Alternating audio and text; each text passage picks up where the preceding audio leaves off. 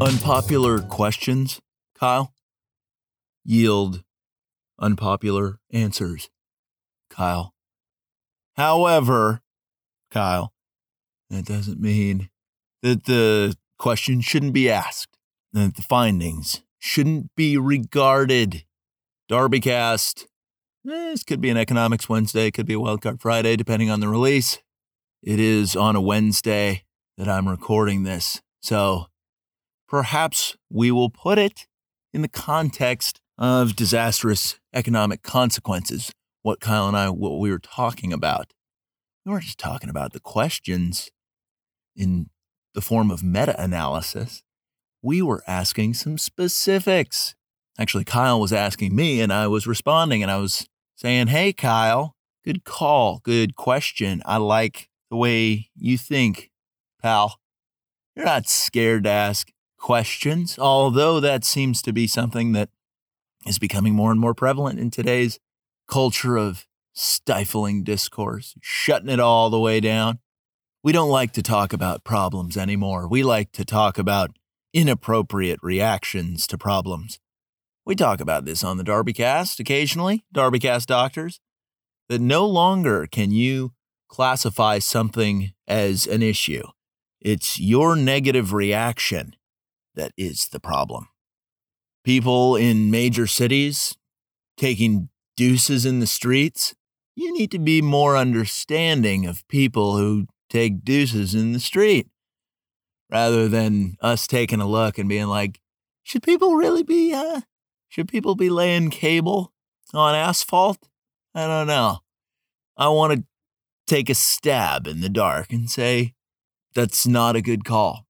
You know, I'll fill you in, DarbyCast doctors. Many years ago, when I first discovered that on the streets of San Francisco, there was a lot of human excrement, I was like, whoa, that sounds pretty third world. And that got me thinking, where else are they crapping on the streets?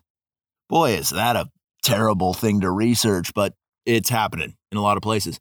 And here's something that I know. Sanitation is important, and poo in public fundamentally undermines that.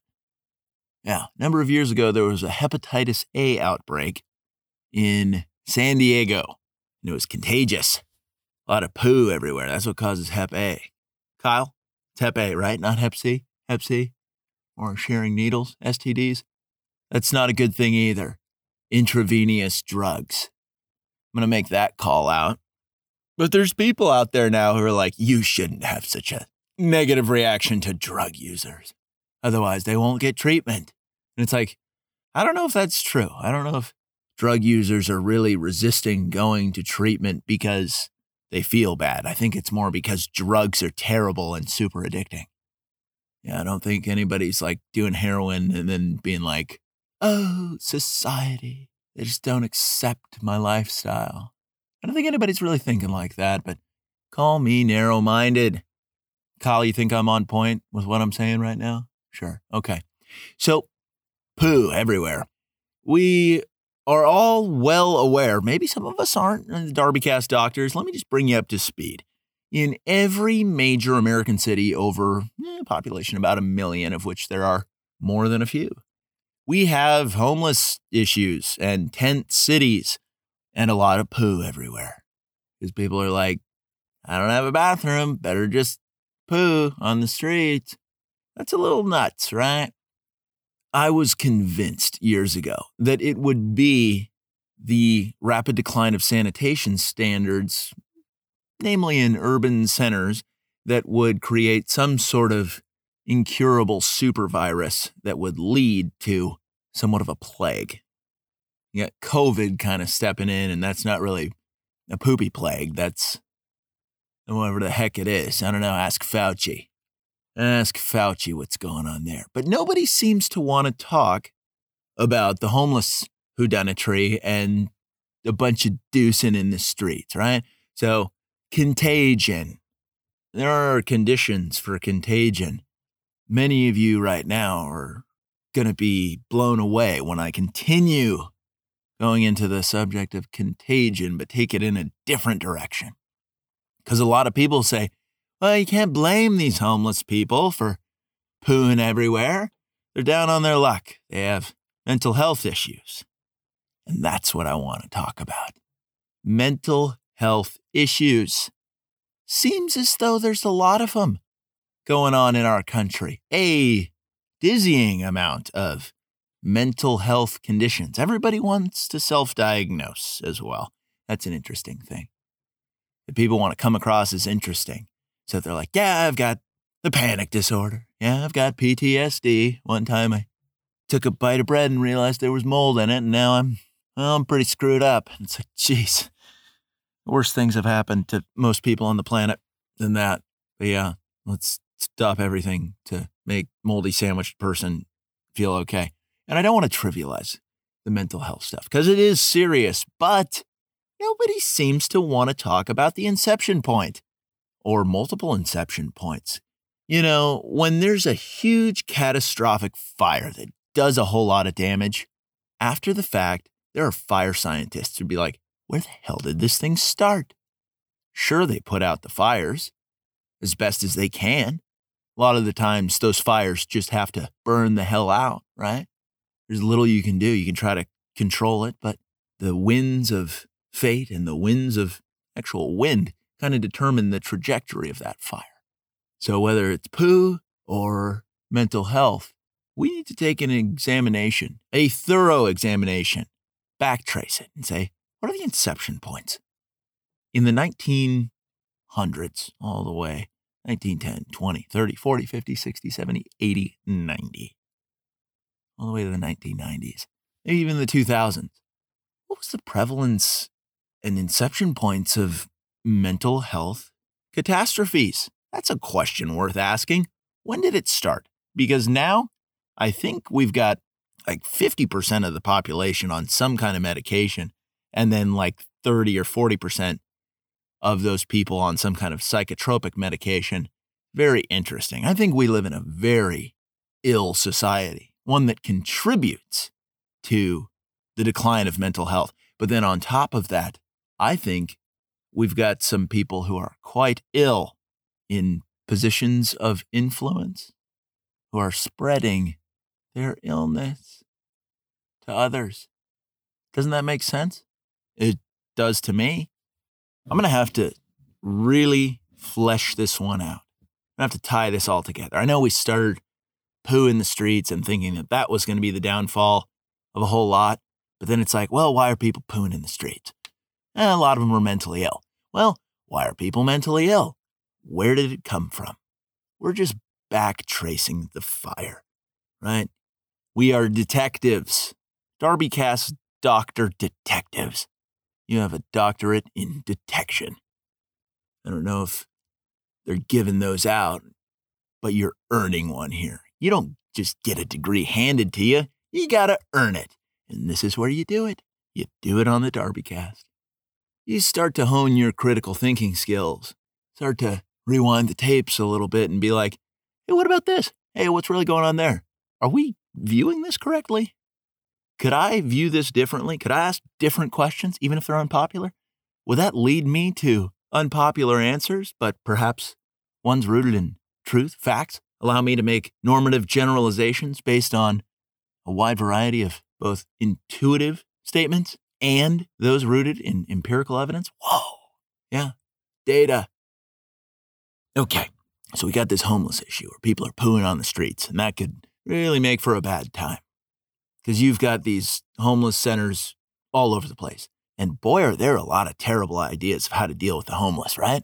You hear all these terrible ideas, like let's tax the hell out of productive people and throw money at the problem. But the people who are coming up with those ideas, they aren't necessarily that smart, nor do they know how anything works, right?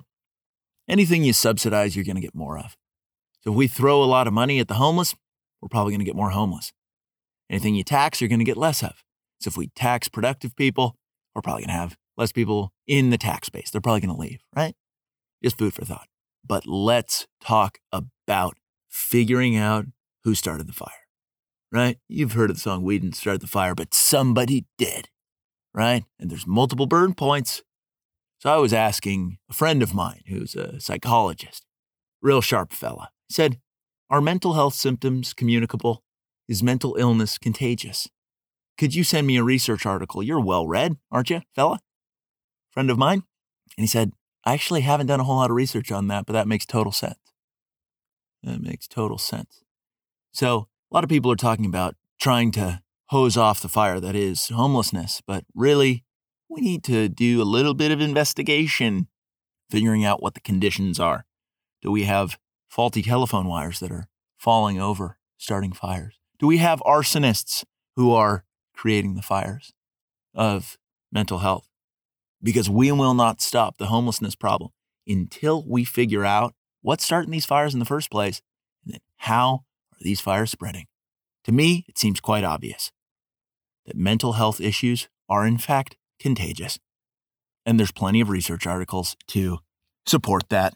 I was reading one today, published in October of 2012 in the Health Economics Journal, Volume 22, Issue 8. Just want to cite my sources. Why the hell not, right? Researchers, Marilyn F. Downs, Janice L. Whitlock, sound like power players, but they were asking the question. They were saying, what is the impact of mental health conditions traveling through social networks, be they physical or digital? And boy, did they find exactly what I figured they would. Even before I read this article, I had a hunch, intuitively, that nonsense spreads online, through screens. I've mentioned this many a time on the DarbyCast. You already know this as a DarbyCast doctor. If you're listening to the DarbyCast, if this isn't your very first DarbyCast, you're like, well, yeah, I knew this. And even if this is your very first DarbyCast, you're listening to this and you're like, yep, makes total sense to me. Bunch of nonsense spreads on the net. So I would love, and I don't have the data, but I would love, I'm going to go back to a question that I asked earlier. When did the mental health crisis really start to ramp up? When was its inception point? And if it's contagious, how did it spread when it got to the States? Some of you are asking yourselves right now, scratching your head, you say, wait, it wasn't in the States to begin with? And I'm going to make a hypothesis, and this will need to be tested. Scientific method, you get it. I'm going to go ahead and say this. Mental illness was brought to the United States. It came here. Oh boy, now we're getting into dicey territory. We are getting into real dicey territory. But let me backstep a little bit and continue. Because some of you aren't sold yet. You're like, yeah, mental health, mental illness, is that contagious? Let's talk about it. Let's get this sorted out. Fear, is it contagious? You bet your ass it is. You bet your ass fear is contagious. Look at what happened with the Corona-Rooski. So let's check this out. What is the ultimate apex extension of fear? It is irrational paranoia, right? Irrational paranoia. What mental illness goes hand in hand with irrational paranoia? Usually schizophrenia. Miserable mental disease. Are there high-functioning schizophrenics? I believe so. So what happens if you have a high-functioning schizophrenic who is utterly paranoid, terminally paranoid, fearful of everything? And what if you allow them to pop off all the time? And they are so high-functioning that you don't quite know that they're not on the level. Scary stuff, right? Very scary stuff. So then you have a lot of people listening to this, say, person's paranoid worldview. Whew. Now, where in our society, where are the largest vectors of fear-mongering? Mass media, you say? And social media? Hell, looks like we're onto something. So if there are people who are maybe not even schizoaffective, as they say, maybe people just have deep paranoia. I don't know enough about psychology, but I'm imagining that there is such thing as a paranoid disorder. Maybe you don't have the full suite of symptoms that go with something as serious as schizophrenia, but perhaps you have people with paranoia, and then that spreads. Now we're doing major detective work, and we're figuring out what's really going on. So if social media and mass media has given a platform to a wide variety of voices. And some of those voices pick up traction. And if those people's disposition potentially has a negative impact on those around them, then what? Then what? And when did this start? Let's look at history. And some people would make the argument, well, mental health wasn't really studied. There wasn't as much data. There wasn't as much research. And I would agree with that. We've gotten better at collecting data and executing research projects as time has gone on and everything's been digitized. But you would have to think that there would be records of those who were not quite neurotypical. They had different names for mental illness over time. In the 1950s in the States, people would be like, that guy's a wacko, or that chick sure is bonkers. She's bouncing off the walls. She's smearing poop everywhere. Put her in the loony bin. We don't quite do that now, but I wonder when it all started on a catastrophic, widespread basis. Perhaps mental illness erupts spontaneously based on a wide set of conditions. Perhaps it could be a contributing factor. But they also say that mental health hedonetry is inherited. So nature v. nurture. I am somebody who leans quite heavily on the nature, on the genetic elements of things. Some of you are still not convinced that mental health and mental illness are contagious. Look no further than your average high school in the US of A. It's something like over 50% of kids are now identifying as non-binary. You think it's always been that way? Or you think they are getting that information from somewhere and then they're acting it out because they think it makes them cool, interesting, or otherwise. Maybe just edgy. Who knows? Oh, yes. This is one of the largest issues of our time. Nobody's really talking about it. People want to talk about a whole slew of other things and our terrible reactions to things that we are potentially repulsed by. It is not a normal reaction to be attracted to human feces. Over millennia, our brains, our instincts have been finely tuned to avoid things that are not good for us. So if you see somebody handling poo with their hands, you're like, I don't think that person's got all the wiring dialed in. Most people are repelled by poo. Most people are repelled by somebody who is not wired in a way that seems very healthy. Does this sound evil, what I'm saying? Does this sound mean? It could. Say you come across a person who is spouting off about an asteroid full of demons flying towards the Earth.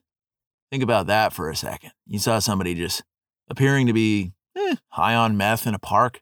He's like, the contractors in San Diego don't understand that this demon meteor is coming in hot. Would you go up to that person and be like, dude, tell me more about this. I want to hear what your take is. Or would you be like, I think I'm going to take kind of a wide path around this person. I think you go for option number 2. So we avoid things that might be injurious to us, right? But what happens when you can't avoid it? Whew. Then we've got a whole different can of corn. Right, Kyle? Right. Now let me take it a step further. Your first reaction to Demon Meteor meth head guy is like, whoa, what is your deal?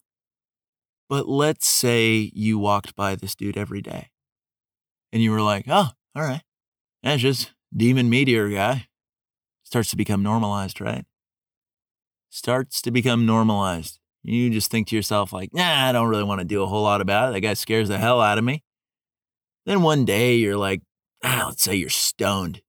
You just had half of a weed gummy and you're like, you know what? I'm going to listen to this guy. See what he has to say. You're kind of jacked up, highly relaxed state where you're really open to suggestion. That's what weed does, by the way, is it puts you in a mellow state where you're open to suggestion. That's why when you smoke ganj, you can have your attitudes changed by things that you view on a screen. That's how ganj works, and that's how perception gets altered quite quickly. Just a fun little fact. That's kind of why there's a big push to legalize weed. I just want to bounce all over the place. Big push to legalize the ganj, because the powers that be that are trying to warp your perception of what's okay and what's not, boy, would they love it if you were just baked as a cake. Just kind of laid back, relaxed on the couch, watching things to the effect of Demon Meteor guy spouting whatever his nonsense is and having you be like, I'm open to this. Okay, you have my attention, Demon Meteor guy. I wouldn't mind hearing more about you. Let me just stuff some Cheetos in my face, and I will focus in on you. Hear your theories. Are you seeing what I'm saying? I think you are. Some of you right now saying, hey, fella, you say a lot of weird stuff. In fact, you're the one who came up with the imagery and fake persona of Demon Meteor guy. And I will say yes to that. I have a fantastic imagination. But I'm also quite sure that I know the difference between the imaginary and what is real. Sure, the DarbyCast explores fiction to explain things about reality that are tough to digest, tough to chew on. But that's a tool. That's not necessarily my entire worldview. If you go back to the episode Driving Dinosaurs, Airbag Optional, that is not a fantasy of mine. That is a way of poking fun at nonsense. You see how there's a difference there? As you listen to the DarbyCast, though, there is no way that you would not take in some of the way that I see things. There's no way that you wouldn't. And I realize with that comes quite a bit of responsibility. And so I try to keep it rooted in reality, even when I bounce around with fun, fictitious anecdotes. I was reading in this study from earlier, the one I mentioned, that people with a happy neighbor tend to be happier. Whoa. So it goes in all directions. What does that mean for you? What does that mean for everybody? If we gravitate towards those that are healthy and happy, we will be healthy. We will be happy. If we gravitate towards those who are negative and fearful, we ourselves will become negative and fearful. If we hang around Demon Meteor guy, eventually we might start being like, hey, what's going on with Demon Meteor guy? Should we invite him to a barbecue? Do you see the importance of who not just you're paying attention to, but even who you are being exposed to? Two very, very different things. You choose to pay attention to the DarbyCast. You do, and I appreciate that. The DarbyCast doctors are not here by accident. I'm not forcing anybody to listen to this. But what happens when you have people with strange, warped worldviews that populate media, government, tech, big institutions with wide, wide reaches that you simply cannot avoid? Whew! Makes for a wacky time. This is an important takeaway. This is a very important takeaway. To be mindful of the things that you allow yourself and those that you love to be exposed to. Not just to follow, but to be exposed to. And anytime I give advice on the DarbyCast, keep in mind, this is advice primarily for myself and for Kyle. Kyle, I'm looking after you, pal. I don't want to give advice that wouldn't be beneficial for me as well, because then I would be quite hypocritical and perhaps just steering people in a wrong direction. The advice that I give needs to be consistent with the way that I live. That's a big takeaway as well. This DarbyCast isn't as rip-roaring hilarious as I usually like them to be, but the great thing about the DarbyCast is it doesn't have to be. It doesn't have to be. So a lot of you right now are asking yourselves, well, Okay, so we got this widespread mental health crisis that in some instances is leading to poo on the streets. How do we tackle this mental health issue? It's not going to be a popular take. You have to start ignoring a lot of these people. You do. You have to start ignoring a ton of people. And that's not easy. If you enjoy the DarbyCast, you've probably already begun to tune out some of the most insane sounding people that have the loudest voices. That much is probably true. And I don't know whether you did that by choice or whether you just did that instinctively because you're like, wow, whenever I listen to or whenever I watch this person, I always feel like garbage. Maybe you didn't articulate it to yourself 100%. Maybe you just had this miserable somatic response where you had a pit in your stomach after you watched the news one night or saw Mark Zuckerberg attempt to smile. And you were like, oh, Lord, what the heck is wrong with that thing? Right? DarbyCast doctors. A whole lot of what I've discussed today is hypothetical conjecture. I don't have all the answers because I haven't done all the research. Does that mean the questions that I'm asking aren't valid? Sure doesn't. Sure doesn't. If you're a listener of the DarbyCast, you're probably somebody who reads and somebody who follows up on things and has good questions and wants to investigate. So I invite you to investigate the things that have been discussed on this very episode of DarbyCast. I'm not sure what I'm going to title this. Maybe Meteor peppered with demons? Something like that. Something to that effect. That might play. Just throw people off. I love titling episodes, as you know, things that don't make a whole lot of sense. There is no real rhyme or reason to the episode titles. But let's tie this whole thing into a nice little package. I believe mental health issues, otherwise known as mental illness, is contagious. I believe that we are naturally repulsed by things that are not good for us. I think that over time, being exposed to something, whether it's good for us or not, desensitizes us to such things.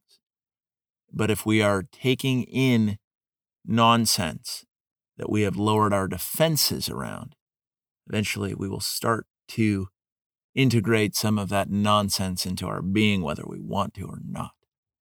So I invite you to be careful and selective on what you allow into your brain. This is an ongoing process for me, and the internet is just a playground of chaos. But let's find the burn points. Let's figure out where this whole thing started from.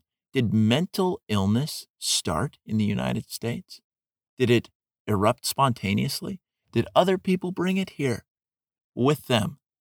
That is a tough question that many would be like, what? Yeah.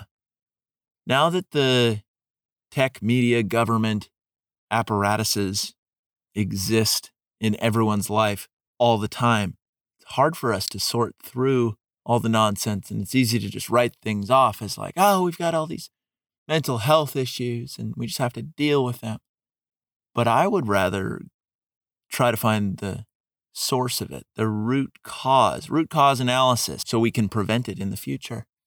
Sure, maybe Demon Meteor Guy is too far gone and we can't save Demon Meteor Guy. Or some of the people pooing on the streets, maybe we can't save them, which is sad.